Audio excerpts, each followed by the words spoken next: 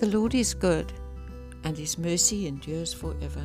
You are listening to Take 5 with Alex. Now this morning I read the next part of chapter 1 of Matthew from verse 18 to verse 25. And this is where it says Mary and Joseph were betrothed, and then Mary became pregnant by the Holy Spirit, and Joseph wanted to quietly leave her so that she wouldn't be disgraced.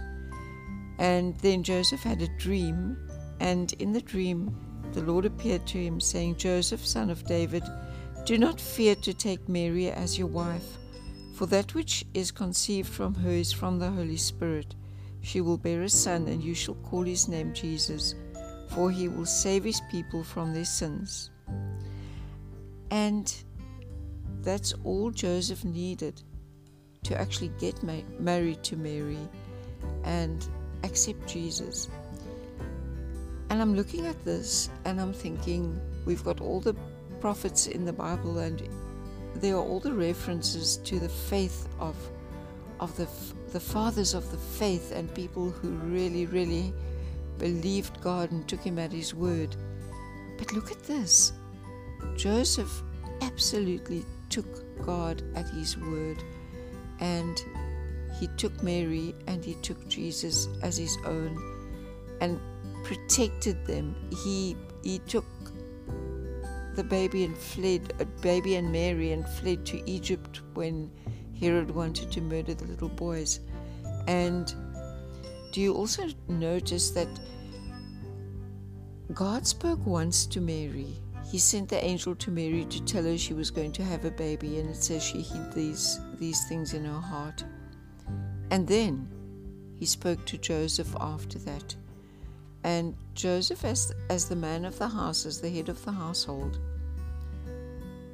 was respected by God and held in esteem by him, in that God spoke to him and gave him instructions of what to do with his family. He didn't speak to Mary and say, Mary, this is actually your child. Joseph is just your husband. He's not the child's father. Not at all. God spoke to Joseph when they had to flee. God spoke to Joseph when they had to go back to Israel. So I'm looking at this and I'm thinking, once again, a God of order and a God of doing the right thing. And the faith that Joseph showed is a faith we could strive to have. That if God said it, that is the way it is. And in the Word, we have so many promises, so many things that God said. And yet we tend to doubt. If God said, "I will provide all your needs according to my riches in glory," and then we think, we're not going to make it this month, we're not going to have enough money. But God said if you tithe, He'll open the windows of heaven and give you so much. But we doubt it. God said, I can give you more. I can do more than you can ask for or even think. And we doubt it. And once again, God said, I know the plans I have for you. Plans to prosper you and not to harm you. Yet we doubt it. We should be like Joseph and learn to just take God at His word.